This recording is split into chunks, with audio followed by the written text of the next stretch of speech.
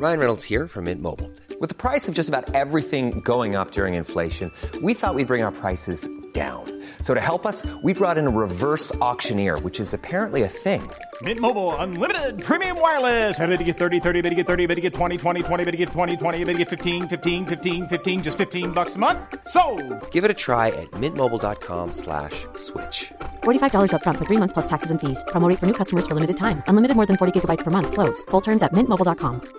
Ready to pop the question? The jewelers at BlueNile.com have got sparkle down to a science with beautiful lab-grown diamonds worthy of your most brilliant moments. Their lab-grown diamonds are independently graded and guaranteed identical to natural diamonds, and they're ready to ship to your door. Go to BlueNile.com and use promo code LISTEN to get $50 off your purchase of $500 or more. That's code LISTEN at BlueNile.com for $50 off. BlueNile.com, code LISTEN.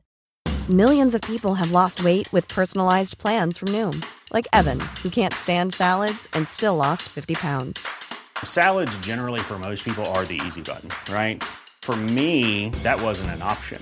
I never really was a salad guy. That's just not who I am. But Noom worked for me. Get your personalized plan today at Noom.com. Real Noom user compensated to provide their story.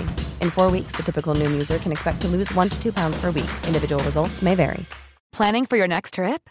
Elevate your travel style with Quince. Quince has all the jet-setting essentials you'll want for your next getaway, like European linen, premium luggage options, buttery soft Italian leather bags, and so much more. And is all priced at 50 to 80% less than similar brands. Plus, Quince only works with factories that use safe and ethical manufacturing practices. Pack your bags with high-quality essentials you'll be wearing for vacations to come with Quince. Go to quince.com/pack for free shipping and 365-day returns. Hiring for your small business? If you're not looking for professionals on LinkedIn, you're looking in the wrong place. That's like looking for your car keys in a fish tank. LinkedIn helps you hire professionals you can't find anywhere else, even those who aren't actively searching for a new job but might be open to the perfect role. In a given month, over 70% of LinkedIn users don't even visit other leading job sites. So start looking in the right place. With LinkedIn, you can hire professionals like a professional. Post your free job on linkedin.com/people today. Wow. Nice. Yeah. What you're hearing are the sounds of people everywhere putting on Bombas socks, underwear, and T-shirts made from absurdly soft materials that feel like plush clouds. Yeah, that plush. And the best part? For every item you purchase, Bombas donates another to someone facing homelessness. Bombas. Big comfort for everyone. Go to bombas.com/ACAST and use code ACAST for 20% off your first purchase. That's bombas.com/ACAST. Code ACAST. The following is a presentation of the Force Center podcast feed.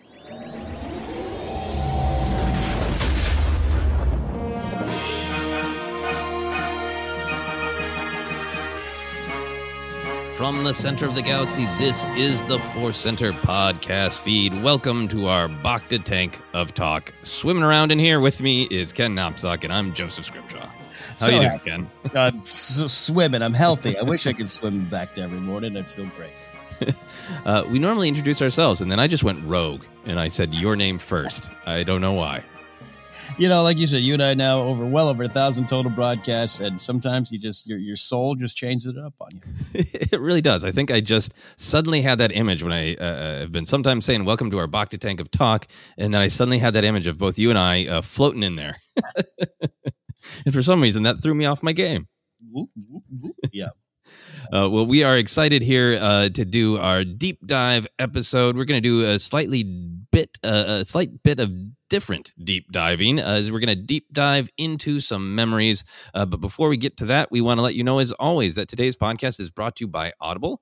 You can get a free audiobook download and a 30-day free trial at audibletrial.com/forcecenter. Over 180,000 titles to choose from for your iPhone, Android, Kindle, or MP3 player.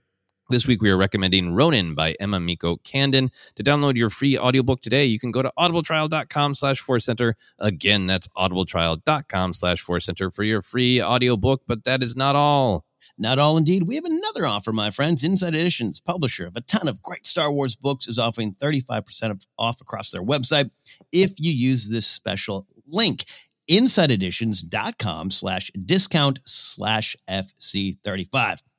This week, we're recommending the Inside Editions book, The Lightsaber Collection. Again, use the link insideeditions.com/discount/FC35 and get 35% off.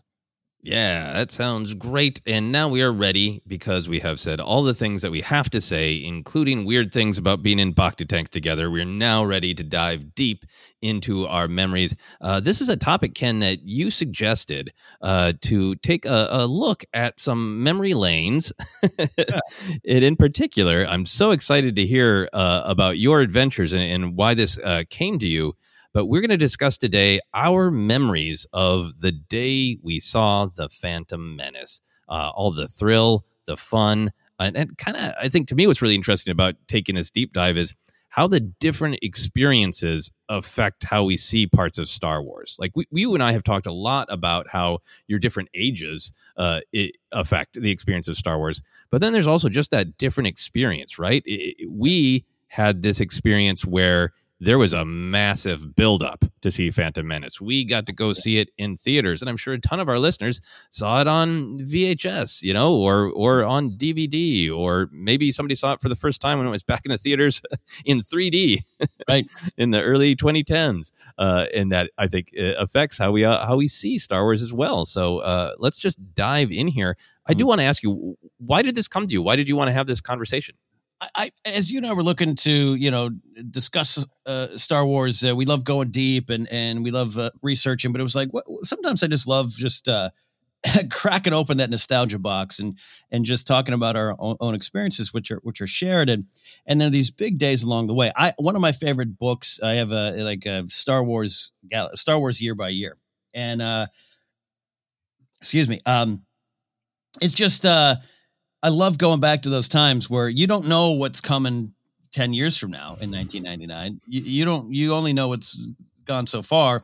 And then you're right there in these big kind of watershed moments, and we all have a different relationship to them. And it does change the way you take them in. But also, with this particular one, we're talking about how that day or the people around you might have affected what you thought about the movie too. But there's other big days in Star Wars history that we can discuss here on this kind of show where I love just talking about how we engage and what makes us love Star Wars beyond just the deep themes and everything which are there and we love breaking down, but just that gut level experiences that drive us forward. Yeah, just the thrill of seeing new laser swords on a big screen, right? Absolutely. Absolutely. All right. Well, that sounds great. Let's dive in. We're going to talk Ken's memories, then we'll talk my memories, and then we'll do some kind of wrap-up questions, looking back and see how those things really affected us. So, Ken, I want to start with your memories of not the screening, but the day. Like, how detailed are your memories? Are you at 6:01 a.m.? I did this. Like, what are your memories of the buildup of that day? They are so foggy, and I love that they've become this legend in my own mind, right? And part of another reason for doing this specific kind of show is you and I have brought a lot of these stories up in other ways, shapes or forms, in smaller versions, or talked about it. And I just love kind of concentrating on the entire day. For me, that day, so I was out here. I was 22 years of age. I was So I moved into LA in August of 1998 here doing the old man thing. What was the weather like on that day? But here it is, 1999, May of 99. I haven't even been in LA a year. So the big city is still big to me. Your jeans are very big and baggy, as was the style at the time, right? I wore an onion strapped to my belt.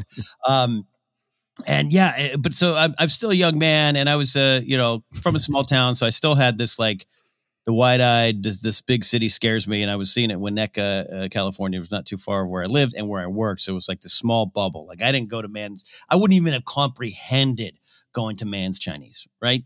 Right. Like I passed that once driving just to see Hollywood when I moved to town. I was so scared I couldn't even know where to park. Like that's, I kind of came from a little small town sheltered upbringing. And so it was like, well, there's this Winnetka 20. At the time, it was a brand new theater. Pacific Theaters thing. And so all my friends are going, and I had already bought, I was the one who weeks earlier had got off work at 3 a.m. and then waited in line to get the tickets for everyone. Okay. I was the one who, when the first kind of magazine started speaking of new Star Wars films in 94, I still to this day have those. I've talked about them in Spotlight Star Wars because I never thought this day would come. And so this morning I woke up and the day had come, and a friend of mine who was this year passed away.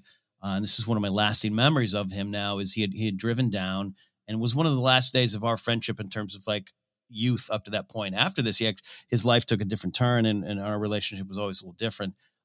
Still loving and positive, but just this is one of those last, like, this is a guy I'd known from second grade, and he was coming down to watch this movie with me, and this is kind of, oddly enough, the end of that chapter of our friendship in a weird way. So a lot of that is attached to it now, but I was waiting for him to come down, and we had to get to the theater. Remember, kids, no assigned seats.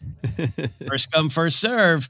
And I knew I wasn't going to be able to get there at a 10 a.m. showing, but I knew I wasn't going to be first in line. So I have a lot of anxiety and tension. So a lot of that stuff, Joseph, was running through my mind. Can I get to the theater? 10 a.m. showing. 10 a.m. showing, yeah. And that, I can confirm that memory to be true because that ticket fell out of my Phantom Menace novel not too long ago when I found the novelization. I was like, there's the ticket. So what was your job then? Did you have to take the day off? I was working security at this point. I had started that in winter of 98. So I had a shift where I was 7 p.m. to 3 a.m. at the time.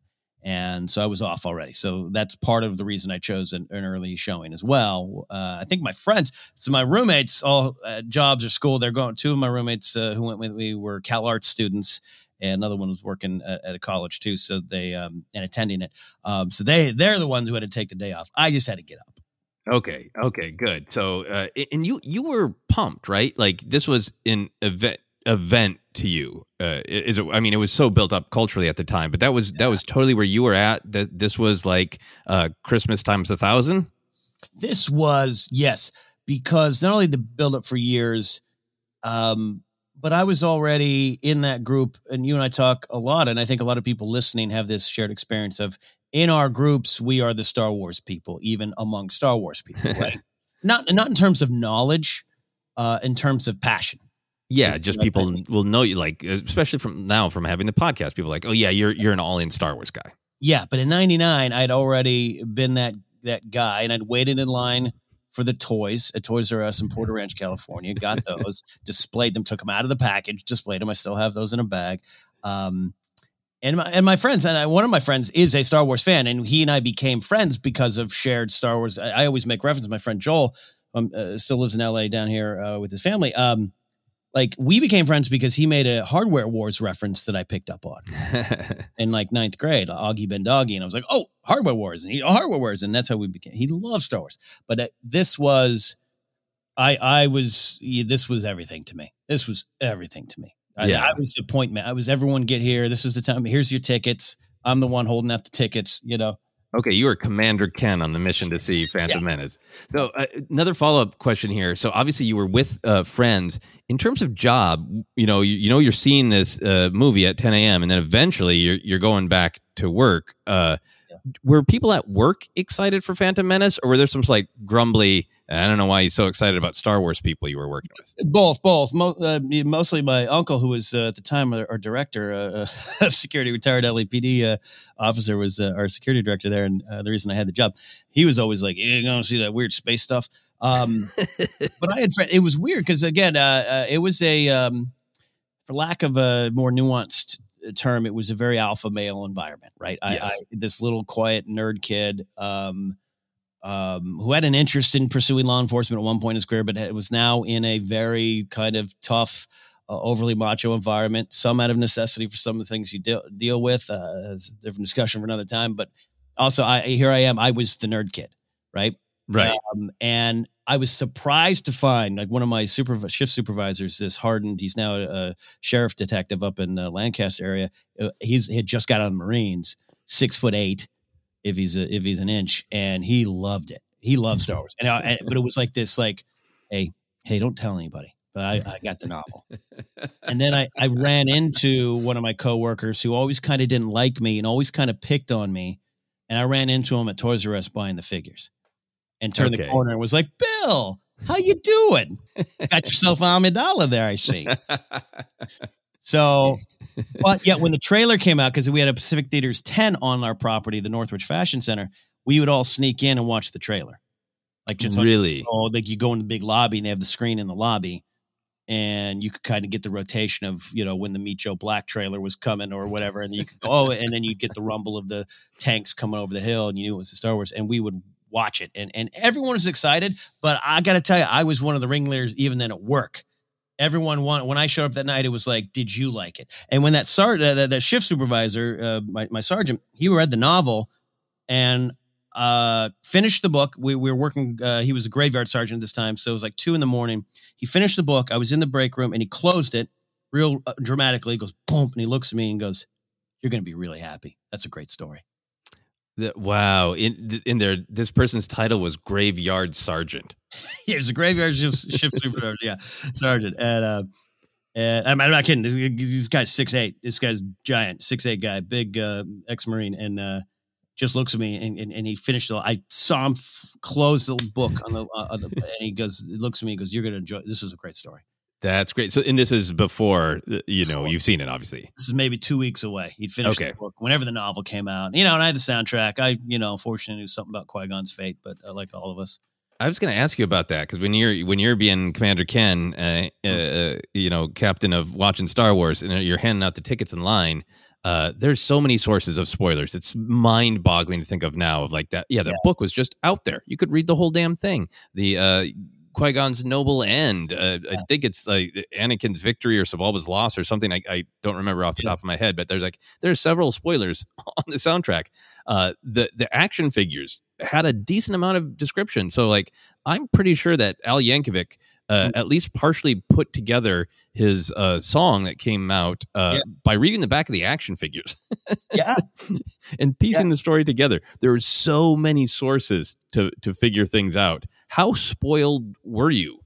Not spoiled too much. The Qui-Gon one, and I listened to the soundtrack, right? Like I put it in, and I cracked open that CD and put it in my 1992 Plymouth Colt, and I drove around the Northridge area listening to that. So, and nowadays I wouldn't. And I remember getting the Attack of the Clones soundtrack and listening to the end, and I totally had that final theme, and when Dooku's ship and the stuff that plays, I had a total different ending in my mind based on. Oh wow, yeah, I bet. But in terms of Phantom Menace, I other than Qui-Gon, I went in pretty even for then. I didn't go in too spoiled.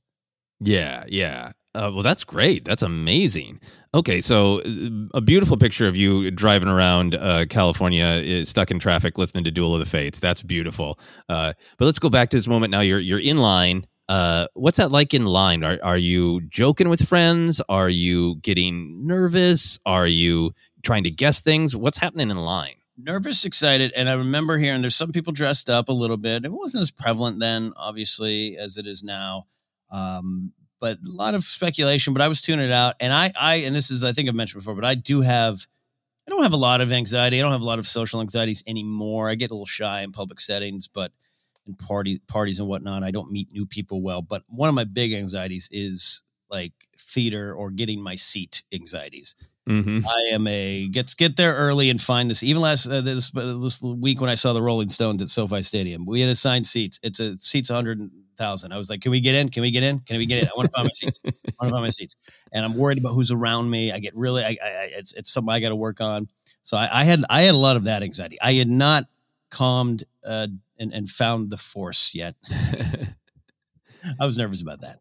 Yeah, no, there is a lot of letting go of all sorts of exterior things that you cannot control, and even more back in the day when you didn't have assigned seats. So, yeah, so you were just focused on like, hey, that's great, but I know where I want to sit, and I'm nervous about getting there. Nowhere, and we ended up being just fine. Packed theater, 10 a.m. I don't remember a ton of lightsabers in the air. Like, I think that the documentary, the beginning. When Rick McCallum comes out of the theater in San Francisco and everyone's got the Neapolitan colored weird lightsaber.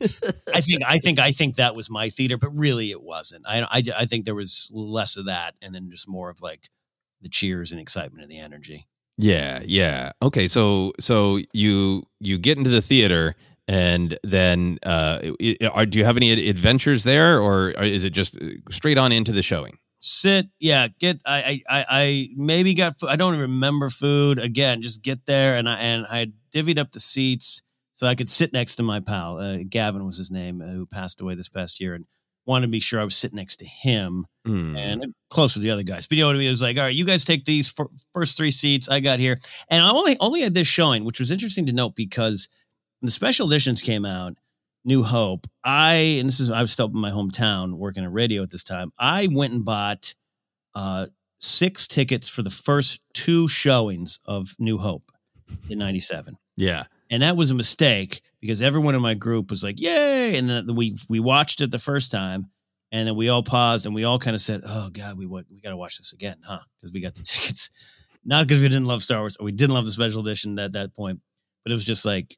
It was overkill, right? It was overkill. And so I didn't do that this time. And there might have been a limit on the tickets, but I had showings a little bit later on in the week, but this was it, right? So there's a lot of pressure on it. Like this, I got to go with my eyes. I can't blink. I got to take in everything. Yeah, absolutely. So the lights come down, and what was the applause like? Because you got, especially back then, you got three applause possibilities, right? Because you have the 20th Century logo, you have the a long time ago, and then you have the actual boom of Star Wars. What was there that awkward applause, then it dies down, then it comes back, or was it just sustained roaring through all of those introductory moments? It was escalating. It started. And this I do remember clearly, and now have such a warm memory attached to it now that my friend has passed. And I said before, like the greatest moment I think of any Star Wars thing, whether it's Disney Plus or in a theater, is that that beat before the music hits or beat before the first frame, or a long time ago in Galaxy Far, Far Away, and then silence. That's the greatest moment as a Star Wars fan. And that hit. It was 20th Lucasfilm, 20th Century Fox, whatever's going on there. Cheering. And then when the long time ago Galaxy Far, Far Away hit, I turned to my friend Gavin and he was a big guy and grabbed his shoulder and just screamed into his ear, I can't believe we're saying Star Wars. Just shook him as all I could. And, again, big guy. And I just couldn't believe it. I just couldn't believe it because this was never going to happen. This was never going to happen in our lifetime. Even with the special editions, it gave you that hope. And by this point, we knew there was casting stuff, but I don't know. This was a different era. Like, let me go to the theater and I'll believe it. And even Force Awakens, which again, never thought I'd see, never thought that day would come. This was even more pure. Yeah, I'm so interested in the emotions behind that because, Star Wars is extremely popular. It's everywhere. And then it disappears really pretty fast after 83, right? By like 85, that the cartoons were wrapping up, the toys were wrapping up. By 87, especially from a child's perspective, the way time moves, it's over, right? It's been gone for ages. Oh, yeah. I mean, you're watching documentaries where George is talking about this thing like it's ancient history, and it's like a VHS tape from 87. Yeah, absolutely. I remember when he, Howard the Duck, but I remember Radioland Murders, which he produced with Brian Benben in the start. Like that was 93, 94. And it was like, it seemed like it was a different era. Like George, like it was so in the rearview mirror. Yeah. So in the rearview mirror. And Indy's going around. Indiana Jones is going around too. But like even then by 89, we thought Indiana Jones was done too, other than the TV show. So yeah. Well, yeah. And sorry, go ahead. No, I just thought it was done. Yeah. So that's what I couldn't believe. Special editions didn't have just different energy. And I love special editions and I love that it introduced Star Wars to so many of that generation. But 99 was next level. Yeah, special edition was fascinating. To see it again for the first time was such an accurate feeling and emotion, and the debate about the changes was fun, but it wasn't new. It wasn't this impossible. And that's partly why I wanted to ask you how you felt about it, because I know from my own sort of life experience, a lot of things that I liked when I was a kid happened to go away by the late 80s, early 90s.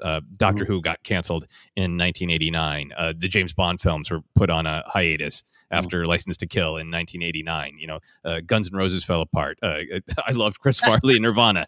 Those things stopped for sad reasons. I'm trying to think of like so many things. Starting with Star Wars, it was just sort of like, I don't know. I think I really internalized, if you love it, particularly in pop culture, it will go away and it's never coming back, which is an odd thing to think about because I was quite young, but you perceive time differently, right? So I think for me, it was definitely Star Wars, but it was this sort of feeling like a little bit of the doom and gloom of the 80s and a little bit of the nihilism of the 80s had seeped in. And the fact that this thing from when I was quite young that was fun and hopeful and exciting and thrilling. The possibility that like youth and excitement and fun and thrills could all return. Even though I wanted a gritty movie, I think it was that feeling of sort of like hope, honestly. And like we as fans hung on and our hope was rewarded. Did you feel that? Did you feel that sort of hope has been rewarded? Yeah, no, it was the dawn of that era. I kind of look at that era where we are now. You could say nostalgia overload and this and that, and a lot of the decision makers behind big films and TV shows and content are just at one point became our generation moving into positions of power, right? Like, and then the big wigs above could be like, there's money to be made in IP. Yeah. But a lot of it, I look back to like 99 and that late 90s era where, you know, it had been synonymous with growing up, right? You have to put these are toys you put on the shelf. Yeah, right. It's time to put on your big person pants. Totally. And some of that, there's, you know, I don't say there's some truth there, but I got it. I get it. And there's maybe a bad way to approach it, but there was that distinct feeling in 99. Again, I was bullied in the 80s, to be clear. I think a lot of us were the nerd stuff and glad that's changed kind of. I mean, there's still big areas of problems. We know that, but, you know, again, going back to the environment I was in, that's who I was seeing every day. These lot of ex-military friends in my life at that time, and just kind of had a different approach. And again, that's my perception. You know, our friend Jason Inman, who served in Kuwait and everything, he's a big comic book guy. And he's like, no, comic books connect and superheroes connect with those in the military. We just kind of didn't think that was the case because they had grown up. They did this. They made this big choice. And so in 99, there was a little bit of that, like, yeah, I was kept the flame going. And even though I was, you know, made fun of still a little bit around the office, you know, when I suggested that we put the soundtrack for Phantom Menace on the mall music system and play it one night, no one fought me. They did it. And I walked around an empty mall listening to Duel of the Fates at 2 a.m. That's amazing. Yeah. Echoing off those empty stores, just hearing Duel of Fates bounce off of Spencer's. That's amazing. It was great. And so there was a little bit of that launch of a new era where, again, you can hold on in a bad way. Nostalgia can be an overload and can be a way of maybe stunting emotional growth. A serious conversation for another day, but it was no longer, I didn't need to hide it as part of my identity, which, you know, is pretty fortunate, got a blessed life and upbringing. But like, you know, I get it when people are like, how powerful it is to claim your identity to the world. This was this little sliver of it for me in 1999 of, yeah, you're right. I was the nerd. Yeah, I did wait in line for figures at midnight, and I am a functional adult. I have my Jar Jar action figure, and I will arrest you. Yes, and I'm not living at the mall. I'm not living in my mom's basement. I'm not, you know, sniveling. I had a little trouble with girls, but you know, I'm not sniveling. That wasn't the reason. And so there was some justification sitting in that packed theater as we all experienced it. Okay, that is so great to just get your both kind of big cultural and personal feelings based on where you were in life. So the heart of it, right? Seeing the actual movie. We have talked a lot about the ups and downs of a lot of the baggage that we had of being fans who grew up with the original trilogy and all the kind of expectations that we had, even if we didn't even verbalize them or know that they were there, that we had certain expectations, you know, reaction against the movie, all that. But what was your experience when you actually just saw it? Was it joy? Was it glee? Did you start questioning during the screening? What was it? No, I started questioning right from the beginning, and I know I've mentioned that before, but right when the Radiant 7 comes in, trying to get my trivia questions, and Silas Carson, and the dialogue was a little clunky, and the Nemodians pop up, and accent trouble aside, but just the way I immediately went, this feels different. Now that's a point of choice, right? That our generation faced and others continue to face. Immediately went, oh, this is different, and didn't go, but let's engage on that. I went, and shields are up. This is different. Yeah. So that started almost immediately through the film, which doesn't mean I didn't enjoy it. But then, like, the Roger shows up. I remember the first time being like, "What?" Like, and I've been screaming. I was screaming my head off 5 minutes earlier. Yeah. go, I can't believe you're saying Star Wars. And then there was a hush. And that's the reality of Phantom Menace and the prequels, where it hit. So it hit with a thud in a lot of parts of that theater. And that was hard to escape. And you are formed by that. So even if I have this choice to engage with it on a different level and realize this is a different film and a different time, even in the storyline, you could tell the energy in the room was, did that droid just say Roger, Roger in a weird voice? Uh-oh. How cognizant were you? How aware were you of wanting a specific kind of Star Wars? I wanted another Return of the Jedi. I wanted big battles. And look, we get it. We get it in Phantom Menace, right? We get a 3-pronged battle, lightsaber fight in space on the ground. But 4-pronged, yeah. I wanted, I just wanted that. I wanted the big battle, and I felt I was getting it from the trailer, right? That's why I never stopped loving the Phantom Menace trailer, even in the height of me not enjoying Phantom Menace as much as I do now, because I had a vision of what that was, and it was this big invasion, and the Obi-Wan says that we don't have much time, and it's like this drama, and it was a little slower paced at time, and then the politics come into play, and you're not analyzing that, and you're not picking up on what George is saying, all the things that you and I can do 2-hour episodes on.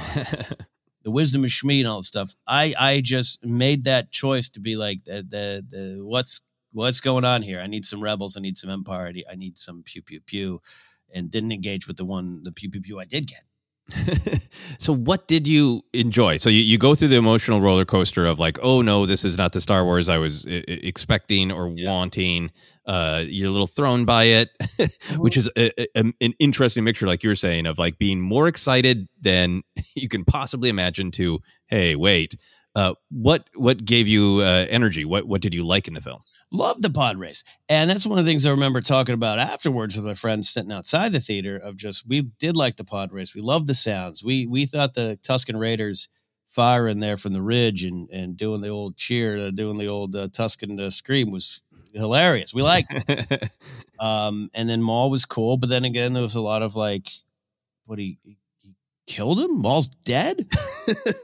And then I do remember, making fun of Palpatine's final line of "We'll watch Yoker" with great interest.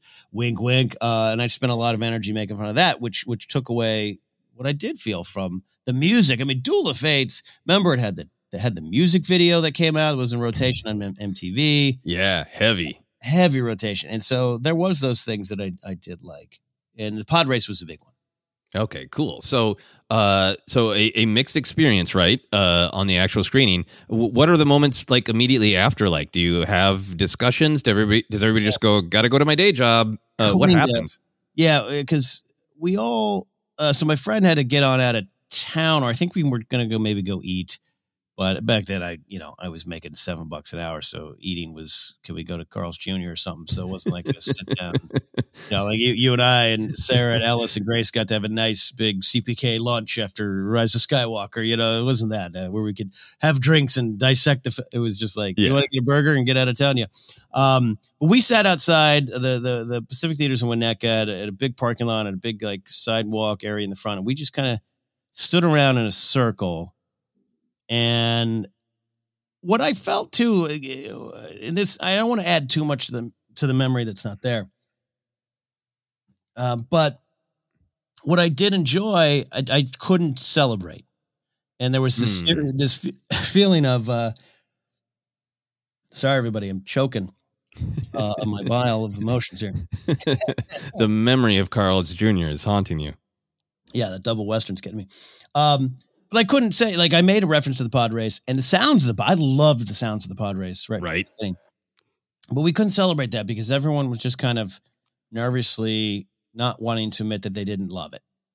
And I felt like, so immediately, instead of celebrating what I did love about it, I focused on what I was wanting to make fun of. And I think that colored the opinion right away. Then my friend had to get out of town, leave, and then I did have to kind of go back and maybe take a nap and get ready for work. So, and then they had to get on to school. And these are very smart people. These are creators themselves. One of the guys that helped build the property, Invader Zim, one of the character designers, and he was my friend at the time and still is. But these are, I respect these guys as creators, right? And even growing up and working with them on things. So I felt ill prepared to debate them on anything. And when the bashing began, you're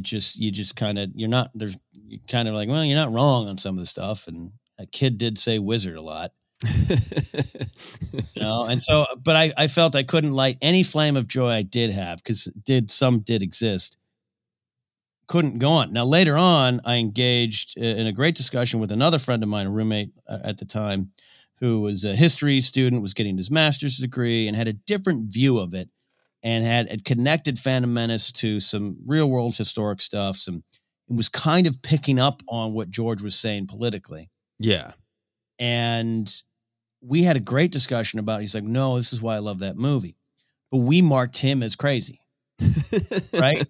But I remember, and I've talked about this other places, but I remember I was, again, at a moment of choice where I went to my uncle's house, who's now since passed away, in Eagle Rock, and sat here with my aunt and him in their living room. And I was like, no, and here's why it's good. And here's why the Gungans represent this. And you got kind of the British Empire on the other side, the Trade Federation, this and the kind of, whether or not George was referencing these actual historical events, it was there, it was present, it was in the story, because it was kind of this timeless tale of politics and regimes, right?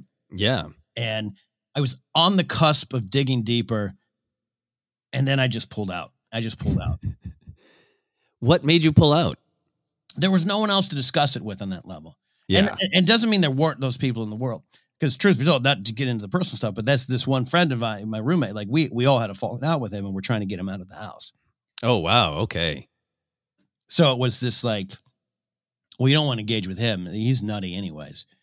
So, and it wasn't. That's not fair. It was just we're youths, 22-year-old men unable to process feelings and emotions and communicate properly with what was going on with our real world situation.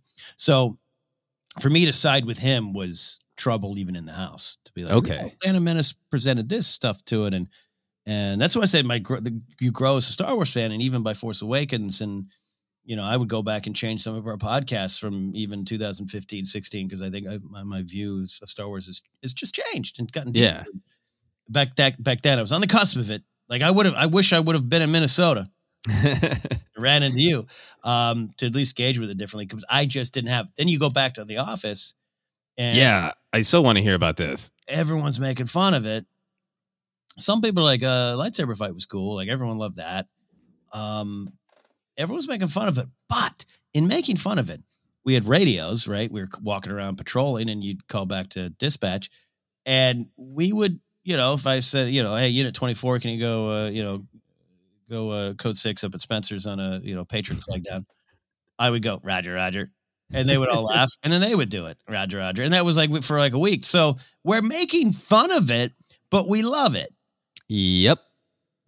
I think that is one of the magic things of Star Wars. And at some point, the making fun of it turns into actual love, because it's become a part of your life, right?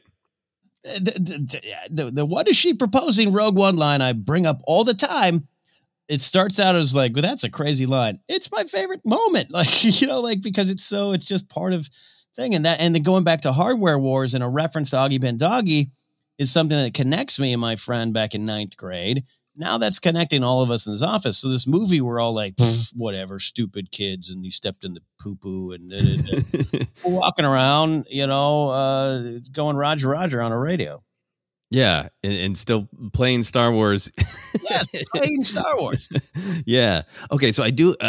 This is great, the Roger Roger in the mall. But I do need to know what happened to this mystery time. So if your screening was at 10, and you have your Carl's Jr., you're done by about 1. Your friend's heading back. What do you do between 1 and 7 o'clock when you've been on this emotional roller coaster of thrilled for a thing that you thought would never happen again, to disappointed by it, to the sparks of joy that you might have wanted to express being stumped on in a parking lot, and then you're just alone for hours? What happens to you? I was just alone for hours, and I had I never used my time productor during that era.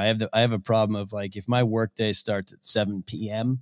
then my day doesn't start till 7 p.m., which was a waste of time. Like, because it was different. When I was in radio, I had to get up at 5 a.m. My day started right there. So I would often just sit around being lazy, wasting all the time I could have been developing my craft as a writer and everything. It's a different issue. So I think I was just back in the early internet days. I had my dial-up and poking around, but I didn't have a place to go. I didn't have. There was one radio show, and I believe so. This was, when would the movie come out? Was that a Wednesday release into Thursday? I believe so. So I'll look it up as we talk. Yeah, to answer your question directly, I don't have a lot of memory of that. My friend had to get out of town. Everyone else went back to work or school. I was kind of left alone, and don't. It wasn't like I was sitting there pouting or denying. I just don't. Probably went on the internet. Probably grabbed my Cinescapes to see how close it got to the predictions, because even then, predictions were important, right? Yeah, which is silly, but yeah, I didn't really get to engage with it. And then there was a radio show I used to listen to on 97.1 with Louis Quinones, who's still around. I actually ran into him at AfterBuzz when we were doing stuff over there. He had a show on there, and he was the only person on this FM talk station. He had a movie show on Saturday nights. And that was, and you know it too, Joseph, like that stuff, it was like, Siskel and Ebert, Leonard Maltin, and that was it. Yeah. No one had a place to talk about this unless you were at the lunch table or a break room. And this was a radio show, and he brought it up, and that colored my opinion greatly going forward in a negative way. Okay. Yeah. Wednesday, May 19th, 1999. Right. That makes sense. Yeah. To handle all of the mass audiences. All right. So, when you're at work and you're Rogering, when do you plan on seeing the movie again? Like, you already had tickets, right? So how long until you saw it a second time and could solidify your opinion? I want to say it was the next Monday, because I had Sundays and Mondays off. I do remember that. Those are my days off for a decade. It was weird. So Monday, I don't even remember who I saw it with. I saw it. I do remember, because we are the type of fans that count these kind of things. I saw it 8 times in the theater. And the last one was that, did you remember they did that like digital print? And it was like, this new technology, digital, come see Star Wars. That was the last time I saw it. Wow. So, okay, if you had problems with it the first time you saw it, you had other people around you adding to those problems, and you still saw it 7 more times. By the end of that whole run, right? When it's leaving the theater, you've seen it that many times, you must have solidified into like, I don't like this, but I do like this. Did like your love of the pod race and the sounds and, I like this one expression Qui-Gon makes. Yeah. Had you like picked by the end of that run, you must have picked, these are the moments I like, and that's what I'm holding on to as I watch it. Yeah, absolutely. It is those little moments. That's why, I hold on to those little moments, the sounds, the looks, the tiny little things. I hold on to it so much as a Star Wars fan. I think it's so important to our fandom, because just the sound of Sebulba's pod might have brought me back for 2 viewings, because I just wanted to hear it again. And just seeing Maul in action, just hearing Duel of the Fates when the door opens and Maul's there and revealed, like, that was, I needed to hear that again. Yeah. I needed to hear the door open and yeah. And to be like, did I see that right? Did Maul point at that piece of machinery before he threw it with the Force to open the door? Yeah, 100%. Yeah. Yeah. Awesome. So any other thoughts on your first experiences with Phantom Menace? It was, it's so much is fuzzy around it now. And I'm not, again, seeing it 8 times, it's a weird time, and it's a lesson for us, all of us Star Wars fans going forward. Why I think taking a breath and seeing where it lands for you. Not everything's going to work.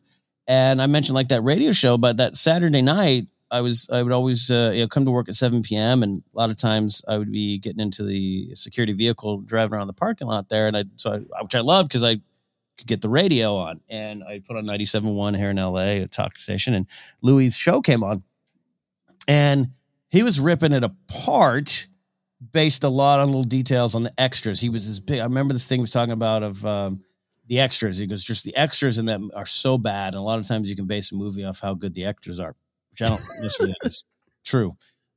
There's extras by nature, not the best performers, but in the pod race scene. And so a lot of times I'll still to this day, when we were just talking about Phantom Menace on Star Wars Ranked last week, I'll see some of those extras he was referring, and it's still in my mind, his critique of them.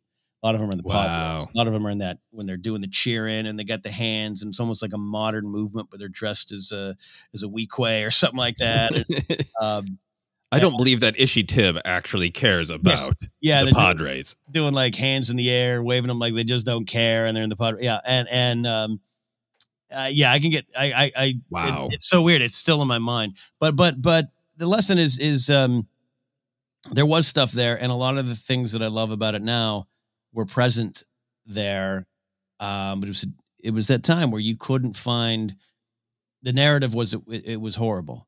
And the narrative, and that's you and I run into that. All of us here in the Star Wars fandom, especially in the pundit world, run into that where sometimes a critique, maybe that starts as justified or starts as realistic, just spitballs and snowballs, I should say, into, well, that's the narrative. They fired those directors to the movies bad. Yep. And a valid opinion, but that is different than snowballing into just sort of becoming internet fact. Yeah. And that was a lot of the early thing of that. And then plus the horror, Jar Jar and the horrible things about Jake Lloyd, which we look back now and it's horrific. And yes, a lot of that was floating in my head in those first 8 viewings. Yeah. So here's actually my final question for your beginning. Your every saga has a beginning, and this is the beginning of your saga with Phantom Menace. At the end of those 8 viewings, when the sort of the explosion of Phantom Menace is dying down, are you looking at the horizon with hope towards Attack of the Clones, which we don't even know episode 2 at that point, or are you like, we'll see? No, hope. All the way hope. All the way hope. I so excited about sitting outside that theater debating with my friend that the Jedi might actually be the bad guy here, which upset him, which still upsets him to this day. Though we could have more nuanced conversation about justice for the Jedi. No, the hope spring eternal, because again, you might think you hate it, and maybe it isn't your favorite, but brings you back. You say Roger to the point where now you kind of love it. And you do kind of in the end celebrate what's there for you. And some people might leave it behind and be completely fine with it. Yeah. That's an option too. In fact, I wish more people would do that. Right.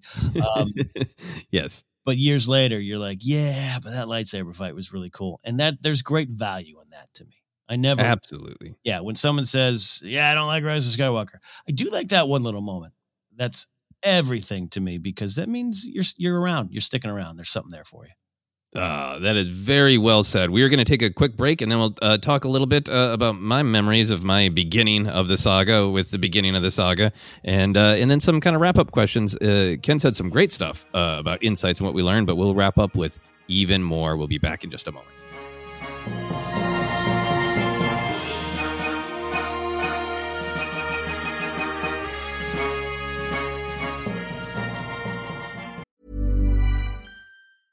A lot can happen in 3 years, like a chatbot may be your new best friend. But what won't change? Needing health insurance. United Healthcare Tri-Term Medical Plans, underwritten by Golden Rule Insurance Company, offer flexible, budget-friendly coverage that lasts nearly 3 years in some states. Learn more at UH1.com. This is Paige, the co-host of Giggly Squad, and I want to tell you about a company that I've been loving, Olive & June. Olive & June gives you everything that you need for a salon-quality manicure in one box. And if you break it down, it really comes out to $2 a manicure, which is absolutely insane. It's also so easy to get salon-worthy nails at home with Olive & June. The difference between how your nails used to look when you did them yourself and now with the Mani system is a complete game changer. The best thing about Olive & June, too, is it's a quick dry. Dries in about 1 minute, lasts for 5 days, and full coverage in up to 1 to 2 coats. Visit oliveandjune.com/perfectmani20 for 20% off your first system. That's oliveandjune.com/perfectmani20 for 20% off your first system.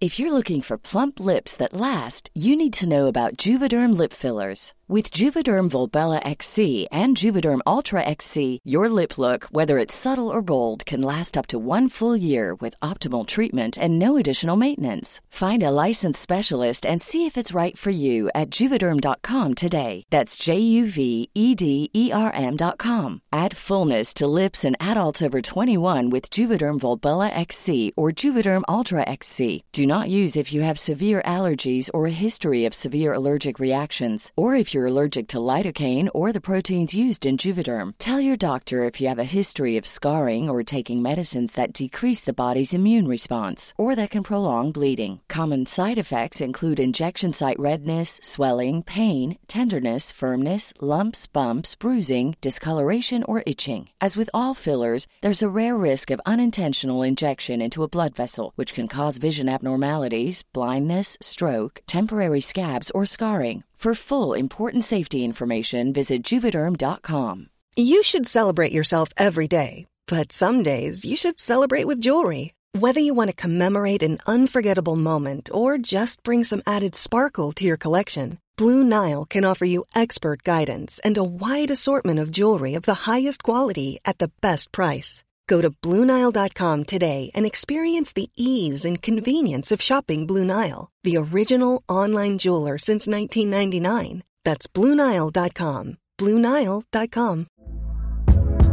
Hey there, it's Michelle Norris. I'm host of a podcast called Your Mama's Kitchen. When I travel, I'm usually looking for a way to find a taste of home when I'm not at home. And one of the things I love to do when I am at home is entertain. And Airbnb allows me to do that. When I was in California recently, I rented a house that had a great kitchen. And when we were sitting around the table, we were all thinking, we're in someone else's house. Someone could be in all of our homes as well.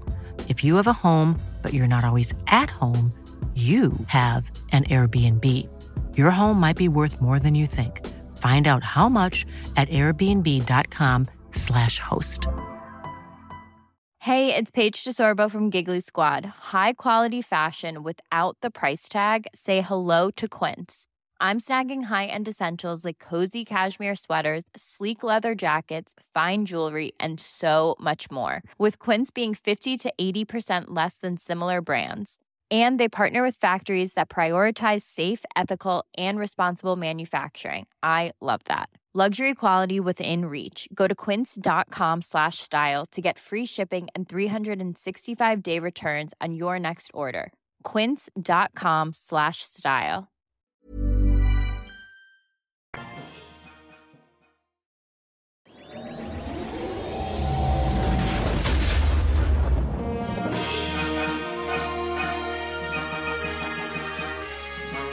And we are back to continue our discussion of the first time we saw The Phantom Menace, or in Ken's case, the first 8 times he saw The Phantom Menace. I am going to pass the interviewing baton to Ken so he can ask me about my journey toward and through The Phantom Menace. Yeah, this is wonderful. This is that shared unique journey because we don't know each other. It be decades even before we actually get to know each other. But I love it. Where were you at in the time too? Let's actually get to the basics. Name, place, location. Yeah. So 1999, living on my own, taking my first step into a larger world in many ways. I am working at Kinko's in the IDS Center in downtown Minneapolis. And that is kind of a stressful work environment. I'm moving up the ranks. I intended it to just be like a job that I do, but then I got a little obsessive like I do. And, so I was moving up in the ranks and I was, I think I was already an assistant manager, or it was maybe right before I got promoted to assistant manager at Kinko's. I was doing lots of sketch comedy shows, improv shows, and comedy variety shows. In particular, had only recently started that year a show that my brother and a bunch of friends and I did for a long time called Look Mono Pants, which was kind of a late night body naughty comedy variety show. And over the previous years, starting around 96, 97, I had kind of fallen in with this group of friends who were all, young comedians, writers, improv people, performers, and all just diehard nerds, geeks, everything, Star Trek, Star Wars, Doctor Who, all of it. So I have this thrill of being surrounded by people who were so excited, so intrigued, so all in on Star Wars, both in my comedy life, which was what I kind of thought of as my real life, and then my Kinko's life, which was supposed to be just a day job, but was growing quite a bit to be my real life. There was a ton of excitement there too. My manager was an incredibly intense man who really challenged people. In High Republic where Loden Greatstorm just shoves Bel Zettifar off a cliff to prove he could stop himself. Yeah. My manager was Loden Greatstorm, but with copies. Extremely expensive copies. Go for it. Well, you and I both felt the dip in Star Wars popularity as our generation does, but you are experiencing a different environment, a different creative environment, which from a distance, maybe even stereotypically, I would think would be more, like you just said, more welcoming of Star Wars. Was the anticipation building up in the mid-90s? I was at film school for a little bit, and there was a lot of people pushing up their glasses at Star Wars, but they still loved it. So the anticipation was muted, but it growing. Did you have a different experience in the mid-90s special edition era, building up the growth of Star Wars again? Yeah, I think for me, it was like pockets, right? Because I was still in college, and my major was art, and there were not Star Wars fans, and if they were extremely quiet about it. And I already kind of dabbled a little bit in the pop culture in some of my paintings, and there was some sighs and shakes of the head at that. It was not a place. This was art, not pop culture. I think some of that has changed a lot. Definitely, this is totally veering into stereotypes, which I'm so sorry that the stereotypes had to happen because they're so destructive to all genders. But I definitely had I got to tread really carefully if there's a girl I like of kind of revealing my full self in terms of how much this pop culture stuff means to me. And then I had this little pocket of then I'm doing shows with friends.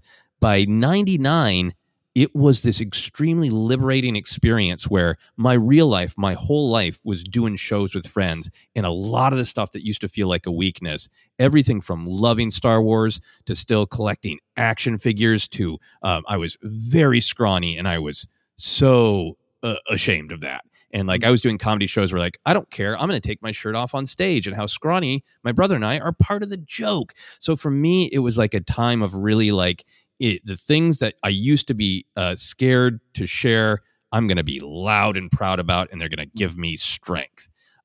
Kinko's is still a little in my shell, but I felt so safe because my extremely cult of personality, intense manager was all in. He did the very similar thing to you. He had his copy of the novelization, and I was busy speed collating color copies for thousands of dollars, and he just looked up at me and was like, finish the book. Anakin doesn't have a dad. He just gets born. he just looked up at me and spoiled it. So I think for me, it was this time of liberation, which is weird to say, but it really was. Yeah, no, go to what we were talking about earlier. This was the dawn of that. 99 is such a great era for some of these films. The Matrix comes to mind, this and that, where it's this kind of stuff was running back. I've always just been curious. I think there's a lot of similarities in our upbringing, but there was one point you were more surrounded by like-minded nerds, if you will. I say respectfully, where I was not. I took this path of bury it deep down, where literally I had two friends in my house saying, take all these toys and get rid of them. So I've always been curious about that. What about the toys, the soundtrack, all that kind of stuff? Did you have a similar experience with that? Yeah, I think I got warned about the soundtrack. I wasn't a huge soundtrack guy, so that wasn't a natural thing for me to go out and buy. And I think friends found out and warned me of don't look at the soundtrack. The figures, figures are such a huge part of my journey. So in on the Power of the Force 2 figures. So the day that I don't remember hearing about it. I didn't go to a midnight showing, the opening, the reveal of the toys. I think I knew what day they were, and I went to Target and, wasn't even sure that was the day. I didn't even have a television that was working at this point, honestly. I had a black and white that got one channel. I could watch squiggly Simpsons reruns in black and white, and that was it. I was not very connected. Well, how did you get a lot of this information? Word of mouth, friends? I mean, we can make the jokes about different time, different era, but even then, I guess it is all word of mouth at that point. Yeah, friends. There's a Barnes & Noble across the Skyway from Kinko's, so I would go look at magazines, we ran CNN in Kinko's on the television, so if they said something. So I went to a Target and they were there, and I think it must have been that they didn't have like Obi-Wan and Maul and Qui-Gon already.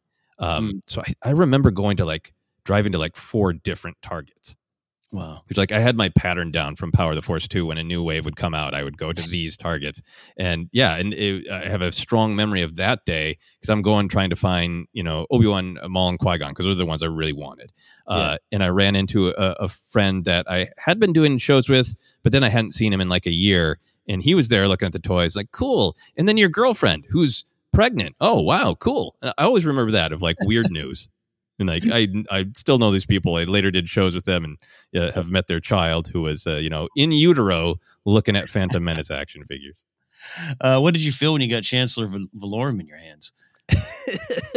I wanted him, to be like Zod. It was about Zod. Everybody's so excited because Zod from Superman 2 is going to be in Phantom Menace. So I don't think I maybe got R2 or 3PO, but I just wanted the cool Jedi and Maul. Everything was Maul, right? Yeah. Oh yeah. Oh, Maul. I mean, I think I still have one of mine in pack, but yeah. That's where Force Friday and everything we kind of became big later on. I mean, those figures got me more excited for the movie than even the trailer, I thought.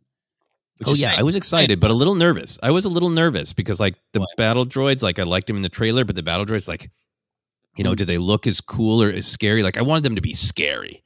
So much about our reception of Phantom Menace at the time is I don't think I even quite realized how much I needed it. When I watched the original trilogy again and again in those days, getting hyped for it, I connected to the depth. I connected to Luke's pain. That's when this girl broke up with me or when this show didn't go well. And I so was connected to the pain. And I loved the way that Han looks after Luke when he's leaving and in that pain of, oh no, is he not going to be okay? And I still had some issues with the Ewoks, but I loved it when Luke was, watching the pyre of his father. And I was so into the action and the deep emotion. I had turned Star Wars in my mind to emo only. Yeah. And didn't quite entirely realize it and was getting nervous about the it's not going to be cute or jokey, is it? And without realizing Star Wars has always been cute or jokey. You're just focusing on those parts. Yeah. So you're saying, literally the battle droid figures was your first, where I was in the theater listening to them landing a ship. You were looking at the battle droid figure going, this is a little different. Yeah. And I remember walking into this place called Schindler's that was it was baseball cards, comic books, and magazines, and then a back room for adult magazines. So I would go to Schindler's all the time. Yeah. There are many Schindler's. This is the downtown Schindler's. At one point, this is a side story, I was looking at the comic books and 2 people pushed past me because they were in an absolute rush to get to the adult magazines in the back. And it was Roseanne and her husband at the time, Tom Arnold. They're in town doing a big show and they just needed to get back to that room. Side story. Walked into Schindler's once and on the magazine, I think the Vanity Fair was the first time I saw Jar Jar. Oh, yeah. And I was like, uh-oh. Because, again, remember, this is an entirely different perception. I was cognizant of Empire. I liked that it was, even as a kid, I liked that it felt like heavy stakes. Yeah. And I didn't like the Ewoks. It's like, I have stuffed animals and I like them. They're cute and fun. But why do I need toy bears in Star Wars? So I had that oh, no. Is Jar Jar going to be like an Ewok? All these years later, thematically, yes. And it's very important and good. But at the time, I was I had some Jar Jar concern. I had some battle droids concern because is it going to be weighty and emotional, scary, Well, yeah. And when they say Roger, it's well, I ain't afraid of that. Yeah, there's absolutely some connection, I think, there. Yeah. So I definitely had a real concern. Yeah. What was your relationship to the trailer at this point? Are you a bought a ticket for Meet Joy Black person, or did you get a job with a theater with a lobby that you could sneak into? It had been queued up and played for me at Kinko's with the download time. So I remember watching it. I think I might have seen it first on a Mac at Kinko's, an old Mac. But then 99 in many film buffs, right? That's an amazing year for films, right? Totally. So I was going to the movie theater a lot. I went to see The Matrix with my dad because I thought it was going to be a little bit more of a conventional action movie. And then, wet Keanu waking up in a pod. I'm not sure what my dad thought of that. But I'm sure I saw the trailer a bunch of times in the theater. And loved it. Absolutely loved it. Looked like that. It's still an amazing shot, right? You think you're just looking at these misty plants, and it's the Gungans coming forward, and the battle droids trying to escape the explosion. And I was so obsessed with. Oh, what do they want revenge for? What did the Jedi do to Darth Maul? Right. So I was all in on the trailer. Oh yeah, wipe them out. All of them is chill-inducing. Absolutely. Tickets. Your ticket bite experience. Did you? Because I got heat exhaustion, not stroke, waiting for my tickets for my friends. I bet you got frostbite waiting. Perhaps. Yeah. I can't remember. I'll have to look up on the Farmer's Almanac how hot it was, but definitely by May you're getting into hot times in the Twin Cities there. I had friends who found a deal where they could wait in line for the midnight tickets, and then they could get an allotment of tickets. So we had a couple friends who took shifts doing the actual wait in line. Good friend of mine, still good friends. Got to see him when I went back to Minneapolis for our annual bar crawl just a few months ago. And he had got the ticket, so he had done all the waiting in line, but we were still going to need to get there to line up for the actual seats. Because it was just tickets, no assigned seating, as you were recalling. Yeah. Do you remember how many in your party? How many you saw the film with? Oh yeah. So this is Doug and Laurel and Tim and Calvin and my brother and his wife, and it's there was a good 10 or 12 of us in our immediate circle who were doing things together all the time, doing comedy and shows together of like this big group of people. And I just vividly remember so much about that day. I was at Kinko's during the day for that midnight showing, and my manager came and said, "You're seeing it tonight." And I was like, "Yeah." He's like, "Well, you got to leave early just to get ready." So like my manager told me to leave Kinko's early. And I remember my good buddy, Tim, who I'm still friends with as well, did a ton of comedy with over the years. He doesn't drive. I went and picked him up. And I remember like just in that mundane thing of like, I pick up Tim all the time, but this is the time I'm picking up Tim to see Star Wars.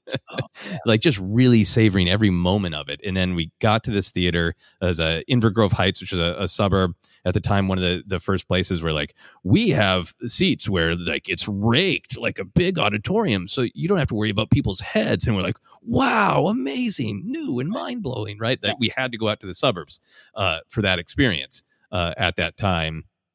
And the line ended up breaking down, and I remember the theater people were like, okay, we don't normally open the theater this early, but we're going to open it and we're going to let you come sit inside. And everybody just like, hundreds of people sat down at, like we were going to like sing little campfire songs, and like sat cross-legged on the floor talking and joking. Yeah. And the person who had organized the entire line, and been first in line for the tickets, like stood up and made this just bizarro speech. I think I've mentioned it before on Force Center, but it was like, we are seeing Star Wars, and everybody's like, applauds, yay. And he's like, I have been to this theater X amount of times. I have stood in line for this amount of days. I have made this many sacrifices. I have only ate granola bars. I have scientifically studied the very best seat in the entire theater. It's this one by name and number. And if anyone even approaches that seat, I will take you down. And it was this incredible intensity that went from joy and hope to fear and anger. And I remember one of my friends leaning over to me when he was going on and on about how many sacrifices he made. Is like, well, who made that choice? Yes. Oh my gosh. Who's the fool? The fool that falls.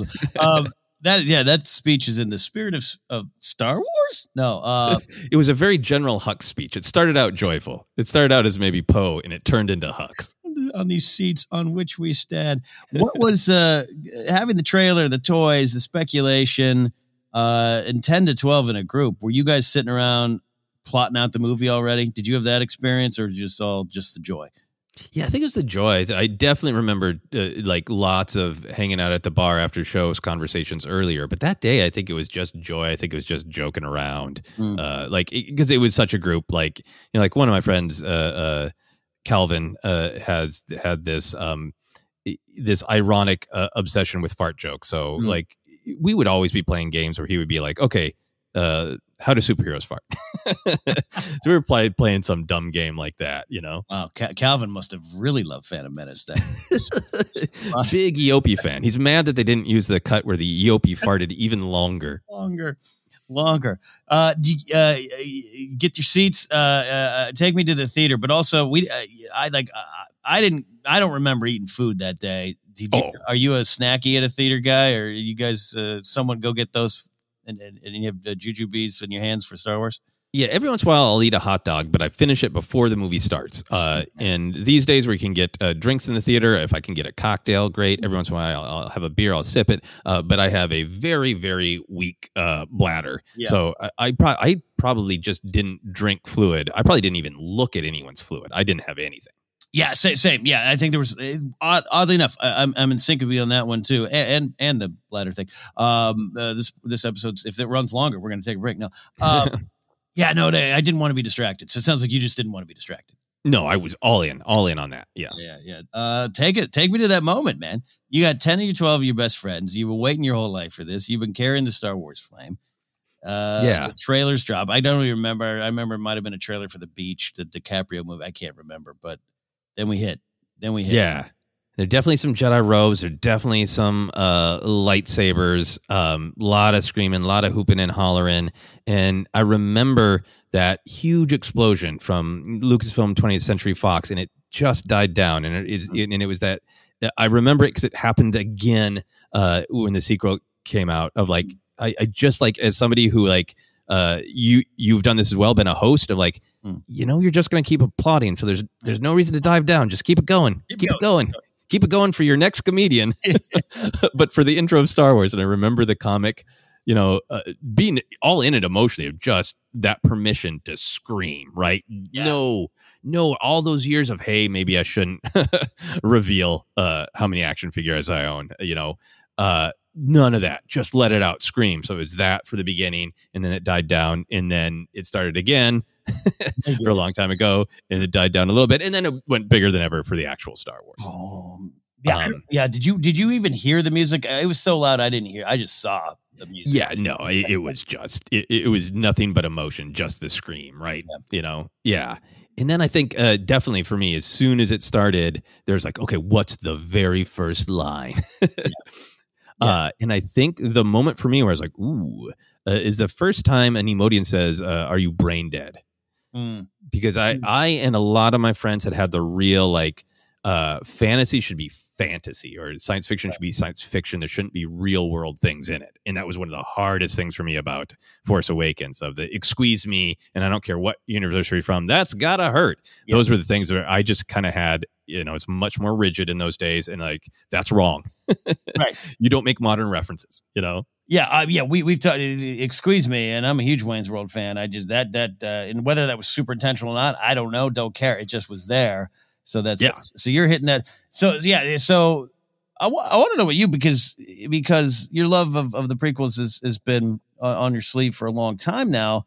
Perhaps even carried a flame in a digital media era where that flame needed to be stamped out by a lot of people. When you see for the first time that crawl. And it's Trade Federation disputes. It's a blockade, and we're going into something different. Did you have a reaction to that, or were you just still screaming?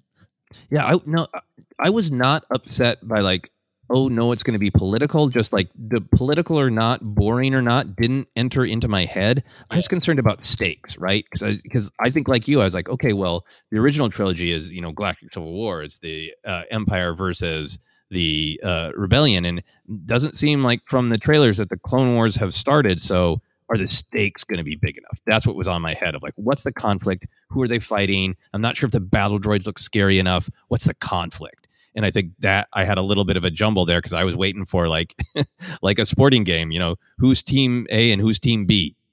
Yeah. And it's not, and it's by on purpose, it's not very clear. It's the Phantom Menace. It's the Phantom Menace, and the stakes are quite high. And it took me a while to appreciate that. And if you watch the movie, like, yes, people are being rounded up and tortured and dying. The stakes are on a global level. The stakes are there. By a corporation's army. Who also has representation in the Senate. Yeah. Take me through the opening scenes. You mentioned a little bit of the Modian stuff comes on, and you're like, not sure. Did you ever have during the theater, like where I had some distinct, I got a bad feeling about this. Did you have that there? When did it maybe start to unravel, or were you just enjoying it? I wasn't enjoying it. There were definitely grumbles around me, right? Yeah. And I think that there was, just the real surface level acting stuff people are responding to.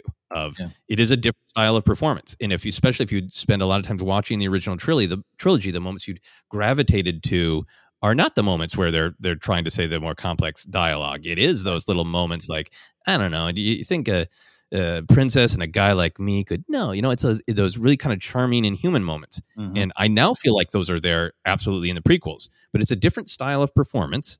And it is people who really love it think of it as a different style performance. People who don't like the Phantom Menace would say the acting is wooden.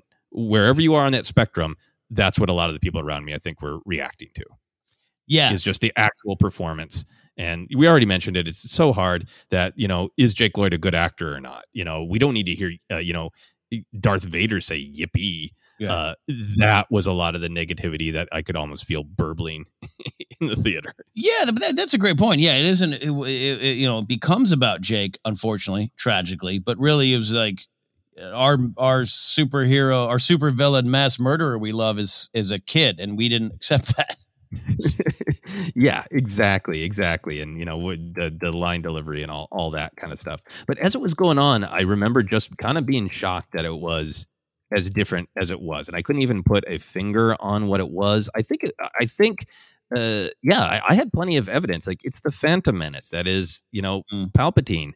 But we didn't know Palpatine as the master manipulator yet. He was the emperor who was in charge, Right. So I think it took me a while. I think I remember getting like a little frustrated by the time we got to Coruscant, of going like, what's the plot? What does he want?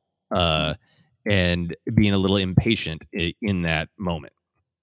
Yeah. But what stood out, the things that you did like early on, the first go around, the first screen? Yeah. Every second that anyone had a lightsaber, I was in heaven. Yeah.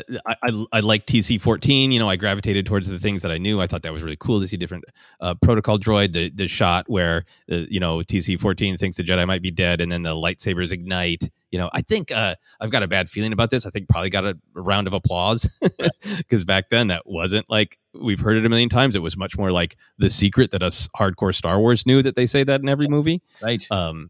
Yeah, but I loved Ewan McGregor as Obi-Wan Kenobi. It was like, wow, this is amazing possibility that this old man could also be youthful. And I've talked about this a lot, that the fact that he's young and just taking his first steps in the world, I imprinted on him. And it was just like, any second where Ewan McGregor is on screen, I love this movie again.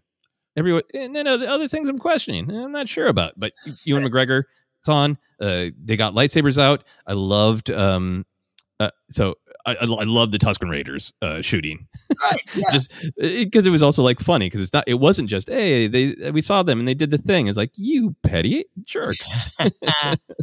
But I loved the Jedi Council scene. Like, I was bummed that they weren't igniting their lightsabers, but I just loved seeing anything about the Jedi. And I thought Yarl Poof was funny from the first screening.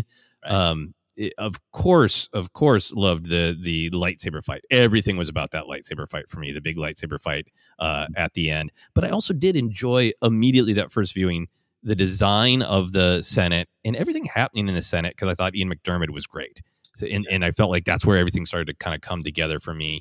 So I really enjoyed the political stuff. And then, like you, I think the negativity around it felt a little pressured not to like that. Yeah, and going back to those moments, curious, we're learning stuff about the Jedi, which I think perhaps maybe now we take for granted, right? I mean, but back then in '99, even them seeing him in those robes, even in the Vanity Fair pictures or something, it was kind of like, oh, okay, this is how Jedi dress. For me, was confirmation of thoughts about what Obi-Wan was wearing in New Hope, whatever. But like, I remember my audience laughing when Qui-Gon calls Obi-Wan his Padawan. Like they laughed. Wow. Like it was a joke. Did you experience that moment specifically, or any other moments where the audience around you, or even your friend group's reaction around you, might have influenced your taking in of a scene or a moment?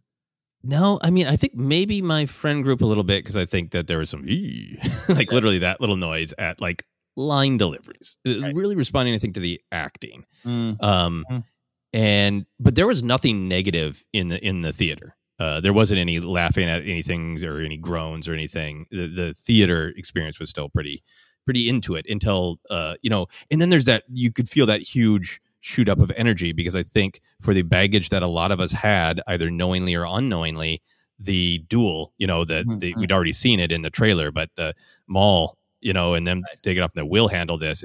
I remember feeling like just like absolute like emotional roller coaster from the scenes of the lightsaber fight to Jar Jar hitting his crotch. Like how could I love and resist something at the same time so much within mere seconds? Yeah. No, well said. I only asked. Yeah, I mean there was laughter at the Padawan, which made me always think weird of that word, which was just fun. We were learning something new about it. So we get to Boss Nass, Peace Orb, music's playing. Lights come up. You got a large group. That's a lot of potentially varying opinions around you, your immediate circle. Forget the theater. You got 10, 12 people. Yeah. What's the take? Yeah. So like when the film ended? Yeah. So yeah, unless there's any other moments you want to talk about that stand out about your experience watching it, I want to know that, because I had 4 people around me. So It was a muted conversation at best. Not that it just takes 2 to scream, but that's a lot of people in a parking lot giving their thoughts.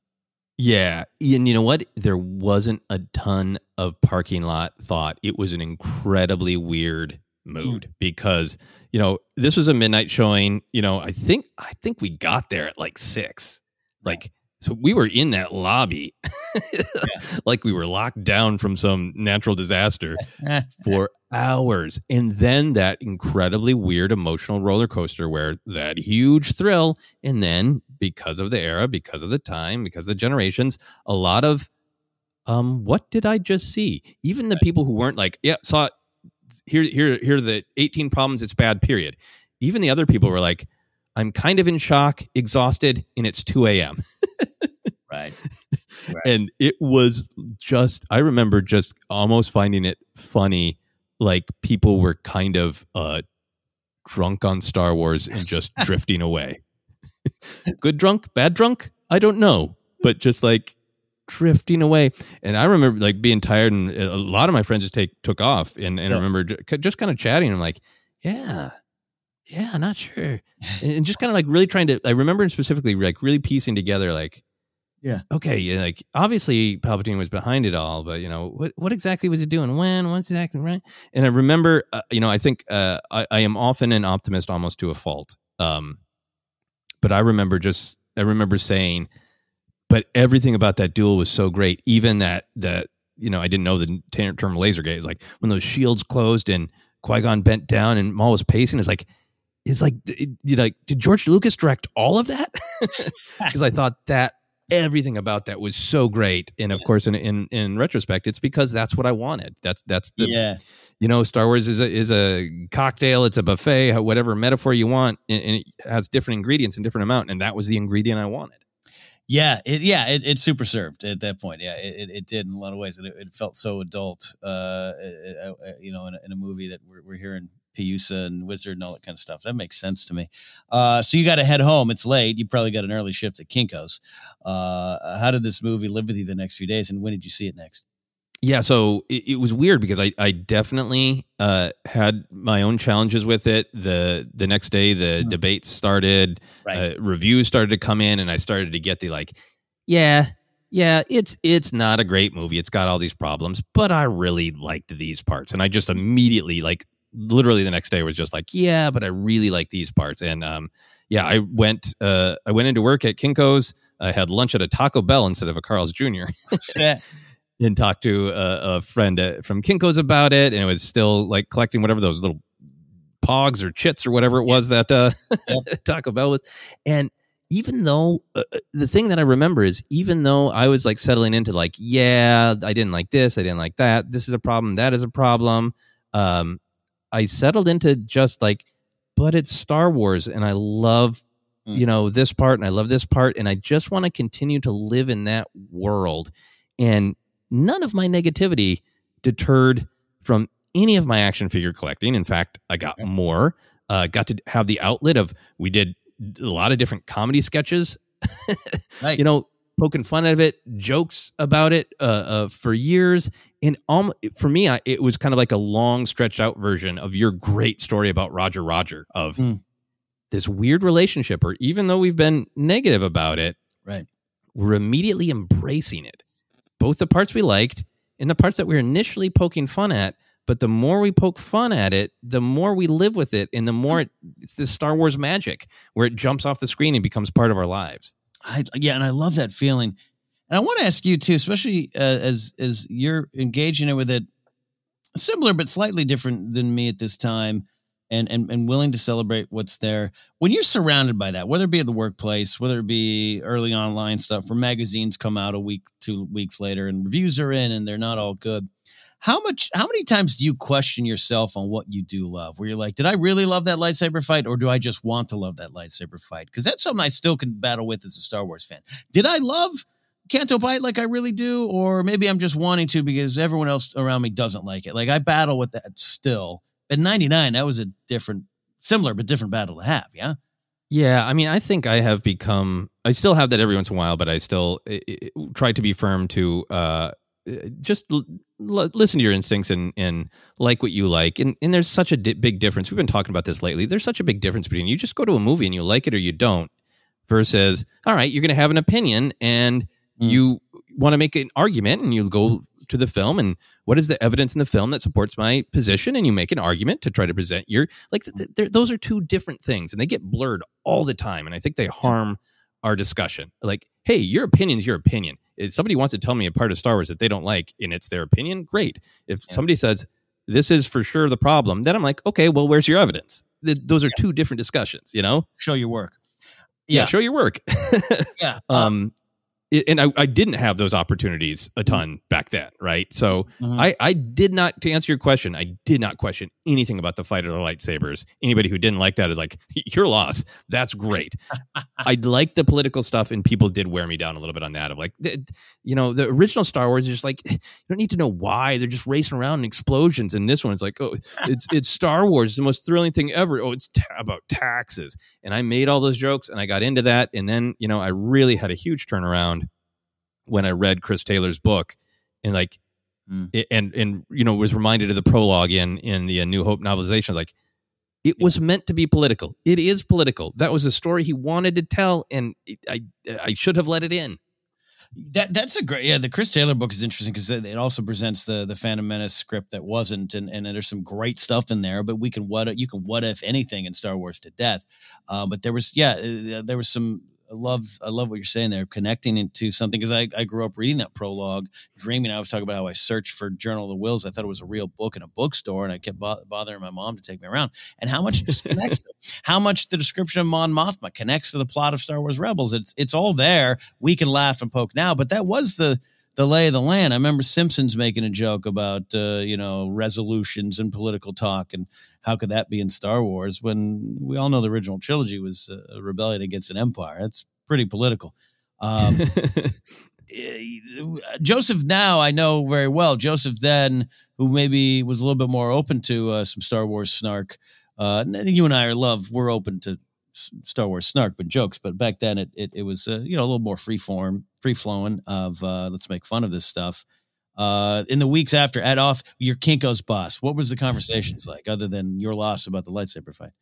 Yeah, I remember every once in a while people having things I liked. I remember a guy I worked with at Kinko's was like, yeah, but Ewan McGregor nailed that Alec Guinness accent, and that's great. Yeah. And we started, I've told this story too. I can't remember what in what timeline relationship it is with the Phantom Menace, but we had one worker who always had a reason they couldn't do things. And I said, always with him, it can't be done. And my manager was like, That's it. That's an analogy for Kinko's. And like he started referring to people who could operate all the machinery and work at what he thought was a high level as Jedi. And I remember him coming to me one day, is like, we've done it.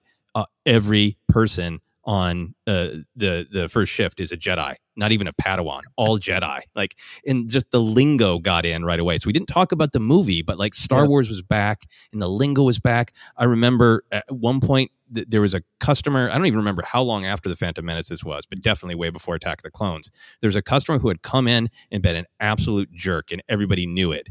And somebody was like, hey, that person's supposed to be back in 5 minutes. And I'm not proud of this now, but it's like, you mean that bleep with the braid, with the Padawan braid? And everybody laughed like, yeah, the asshole with the Padawan braid is coming back, you know? And it was just in the air, in the lingo.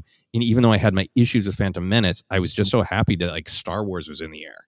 Yeah, and I think sometimes that weeds out the casual from the more obsessed. And I don't, being casual about Star Wars is completely fine when I say weed out. Just like sometimes like that kind of stuff where it just becomes part of your life. You find the connection with the Star Wars fans, where I think that does end up emerging, where Star Wars is Star Wars, and that's the best kind of Star Wars. I think at the end of the day, it's my opinion. I mean, people can't stop bashing these films because they secretly love them or want to love them, and that's part of the journey. How soon after? So this is the first viewing we're going into, but yeah, when did you tick it up and get to the next one? Yeah, and for me, it was just like, I had grown up being able to go to the films films at all so rarely. It was like this special treat. And when you saw a movie, you're like, wow, I saw it. Yeah, right. And now I'm like, I got to find time to see James Bond again and Halloween Kills again. And I love seeing movies multiple times and really, really, engaging with everything they have to offer. Yeah. But at the time, it was just like, I saw it. now I'm reading the novelization. I'm buying the action figures and trading cards and writing sketches. Like what? I'm engaging. Buying the Pepsi cans and the Doritos bags. What? And I was out with a friend who I was actually talking about doing a sketch, and she wanted some Star Wars opinions for another thing she was doing. And we were at a restaurant, and we're both just like, what are you doing now? Like, nothing. Like, do you want to go see Star Wars again? Like, yeah. It was an absolutely off the cuff thing. It was really great to see. It was, this was weeks later, so not that many people in the theater. And all I remember from that second viewing, is the joy of the duel. Yeah. I don't remember anything negative. I'm sure by then I'd just been like, I've been through it. And yeah, I don't like that. I don't like that. That's okay. That's interesting. Oh, I didn't notice that. But all I remember is the joy of seeing that duel again. Yeah. The joy, the music, Duel of Fates. I love staying at the end of the credits and hearing Vader's theme kind of rolling and stuff. Loved all that. Yeah. Yeah. And the repeat viewings rewards you for that. That's why we keep going back and back. Do you remember how many times you saw it? Did you count like me? Did you obsessively mark it down on a Google sheet? Well, that didn't exist back then.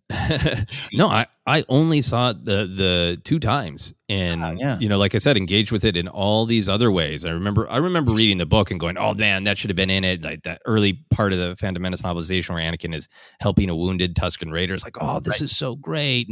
And I think I probably even with the novelization it's maybe it is a little bit of some of the acting because the story is actually pretty great, and all that stuff. I remember had a party with a lot of the people who were in my friend group. Were like, yeah, it's not good. But when I got that special, VHS the day it released, we had a party and we watched it.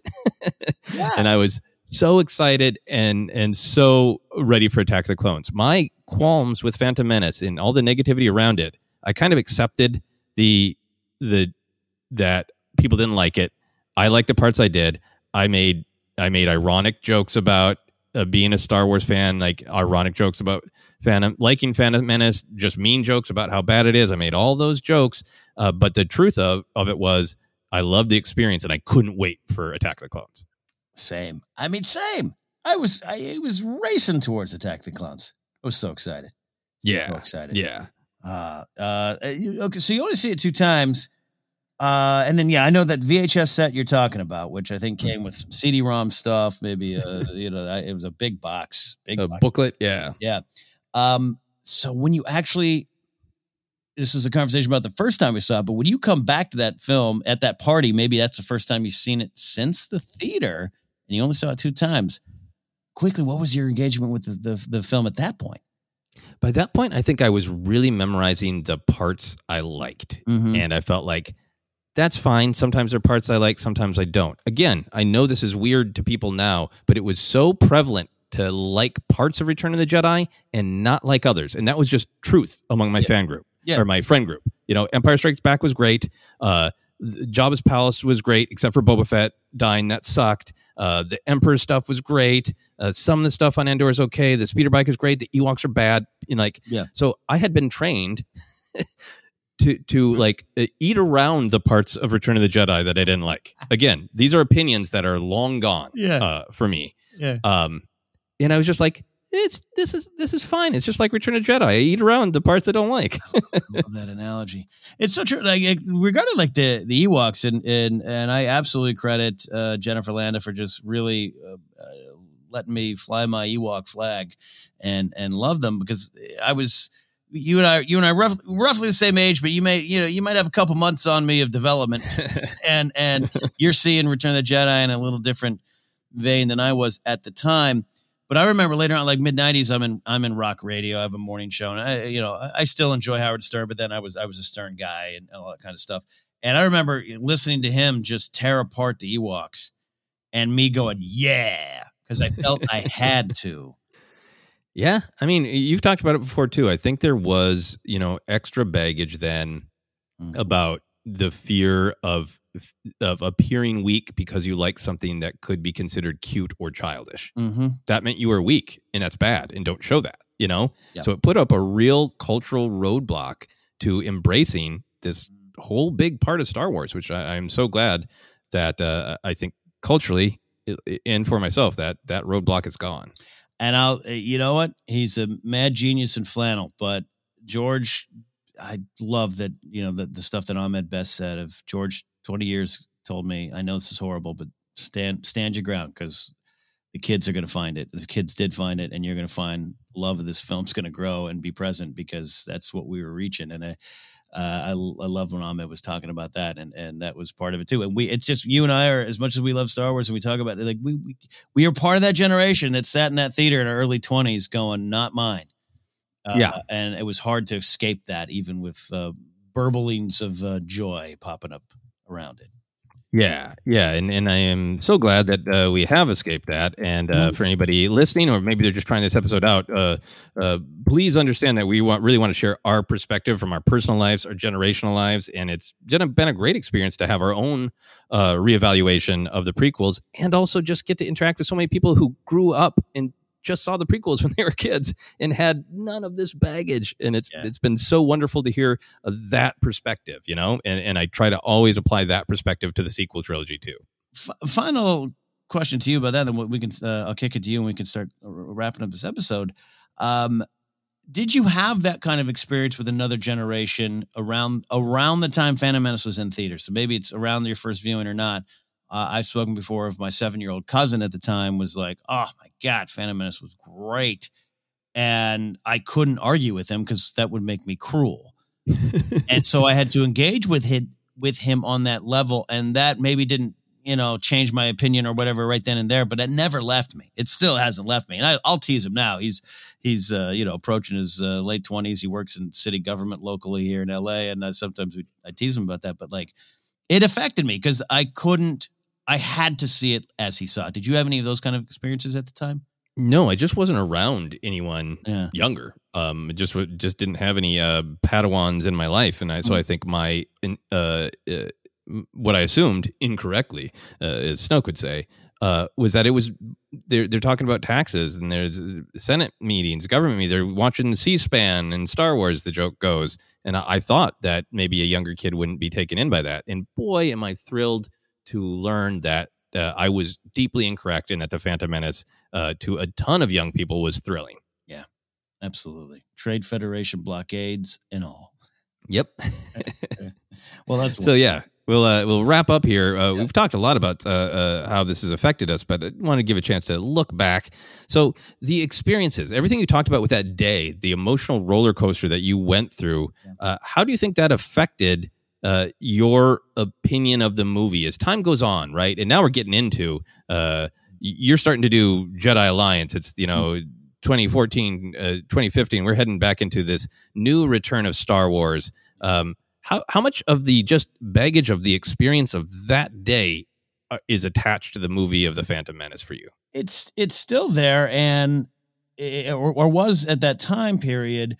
And I talk often about, again, shared jokes are part of it, the fun. And you and I love making a reference or joke and off air too, or something like that. And I can poke fun here out of love of all these things. I think Star Wars fans need to be reminded to laugh with and at Star Wars at times. It's part of the experience. But I Jedi Alliance 2014, Maude Garrett and I would absolutely have some fun at the prequel's expense. Now, it was probably good-natured, but I remember, we weren't getting a ton of comments. We weren't like, inundated with comments every day. But every episode, if we would make a joke about the Planet Core or something like that, we would have one or two people show up and start to remind us, hey, those are my Star Wars films. Mm-hmm. And we weren't being too snarky or too rude. We just were having fun because that was I was like thrilled. I was like, wow, I get to do a weekly Star Wars show. This is bonkers to me. And I'd already been in digital media for 2 years talking about movies and stuff, but like, this is great. And that forced me to slow a little bit on just how I communicated stuff about that film. I talk often, but meeting you at the LA Comic-Con, chatting, and hey, we should bring you on the show here. And then you said, hey, let's talk about the prequels. It wasn't like I was planning to debate you or something. I was like, oh, okay, yeah, let's hear this wild theory about the prequels and why we should watch them. And I always talk about it, but like listening to you talk and being of the same generation and realizing, when I'm home alone, I often just put in a DVD of Revenge of the Sith or Phantom Menace. I don't tell anyone. Why don't I tell anyone anymore? That's not right. Because it's Star Wars and I love it. But that baggage still was from 20 years prior of having friends hacking on the film to the point where I felt, I guess I don't like it. Yeah. And then, a certain YouTube video explodes of, stuff that I thought was funny at the time, but like doesn't hold a lot of critical water for me anymore. And again, that's the narrative. So the narrative is, horrible, right? And that's probably not the truth. And so that's what changed. I carried that baggage up until it was like, no more of this. No more of this. We don't have to hide that flame anymore. Yeah, that's great. I think for me, when I think back on my, actual experience the day of, just it's such a treasured, detailed memory. When I think about it, it's mostly joy. I've made plenty of jokes about how people kind of stumbled out of the film, shocked at 2 a.m. And that's the truth. That's what that culture experienced. Maybe there were 10-year-olds in that theater at midnight who loved it, and I don't know. That absolutely could have happened. But that was the experience that I observed. But when I think back at the day, that it's just joy, and it's a joy that is not unique to Star Wars, but Star Wars is particularly powerful about is being more than just a story.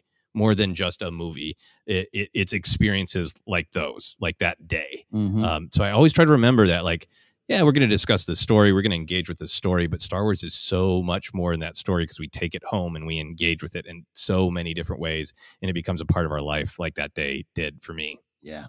Forever imprinted on my soul. Yeah, exactly. If we could travel back in time to that day, Ken, would you try to change anything? Would you say anything to young you about watching The Phantom Menace? Just go with your instincts. Just go with your instincts on what you thought you enjoyed and even what you thought you didn't like. Just go with it and be prepared. It sounds serious, but be prepared to, this movie isn't necessarily just for you, which is the hardest thing to do as a Star Wars fan, as a franchise fan, right? We love these. We have these associations with it. And I think that still for our generation was the hardest thing to realize this is now bigger than us. And I didn't feel, but come around 2015, I had some issues with Star Wars Rebels early on that I had to get over. But by 2015, I got to tell you, I didn't want to make the mistake again. This was no longer about just me. And so I would prep myself for that a little bit. Then I'd say save up some money, at least go to Chili's across the street from Carlsbad. Yeah. Absolutely. I think that's very, very good advice. Yeah, I think if I could travel back in time, I wouldn't change anything about that day. It was great and joyful. But if I could whisper some things to myself, I would basically just be like, George Lucas, with some, changes on the surface, he has wanted to tell this story forever. Yeah.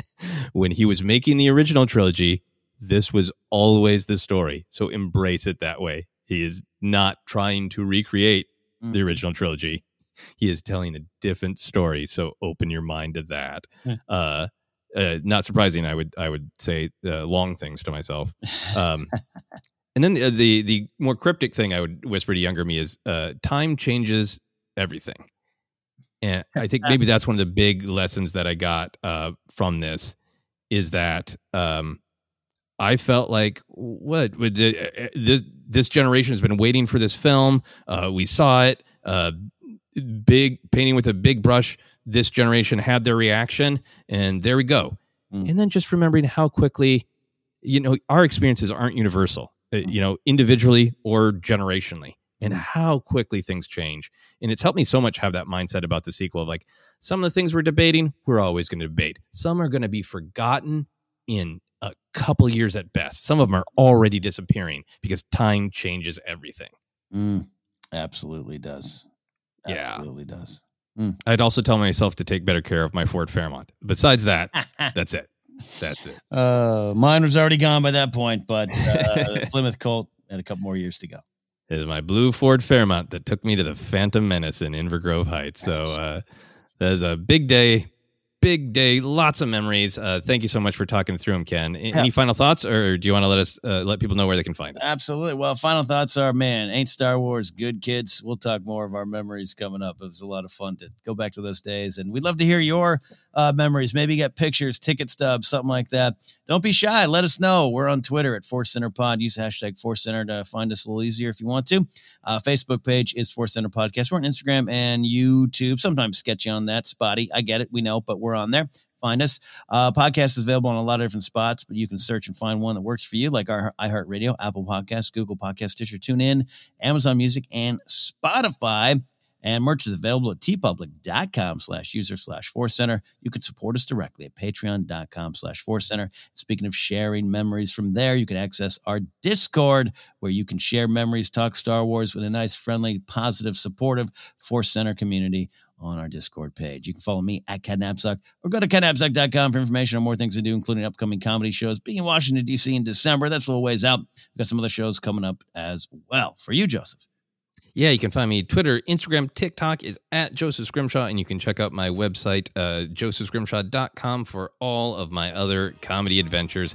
But for now, for myself, for Ken, for Boss Nass, and the Planet Core, this has been Force Center.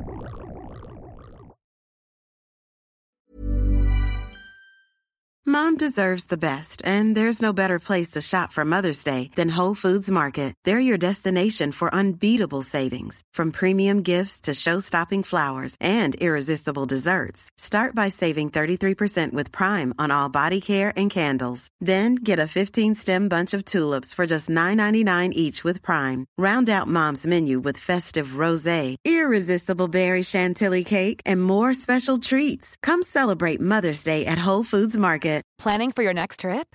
Elevate your travel style with Quince. Quince has all the jet-setting essentials you'll want for your next getaway, like European linen, premium luggage options, buttery soft Italian leather bags, and so much more. And is all priced at 50 to 80% less than similar brands. Plus, Quince only works with factories that use safe and ethical manufacturing practices. Pack your bags with high-quality essentials you'll be wearing for vacations to come with Quince. Go to quince.com/pack for free shipping and 365-day returns. Hi, I'm Daniel, founder of Pretty Litter. Cats and cat owners deserve better than any old-fashioned litter. That's why I teamed up with scientists and veterinarians to create Pretty Litter. Its innovative crystal formula has superior odor control and weighs up to 80% less than clay litter. Pretty Litter even monitors health by changing colors to help detect early signs of potential illness. It's the world's smartest kitty litter. Go to prettylitter.com and use code ACAST for 20% off your first order and a free cat toy. Terms and conditions apply. See site for details. When you make decisions for your company, you look for the no-brainers. And if you have a lot of mailing to do, Stamps.com is the ultimate no-brainer. It streamlines your processes to make your business more efficient, which makes you less busy. Mail checks, invoices, legal documents, and everything you need to keep your business running with Stamps.com.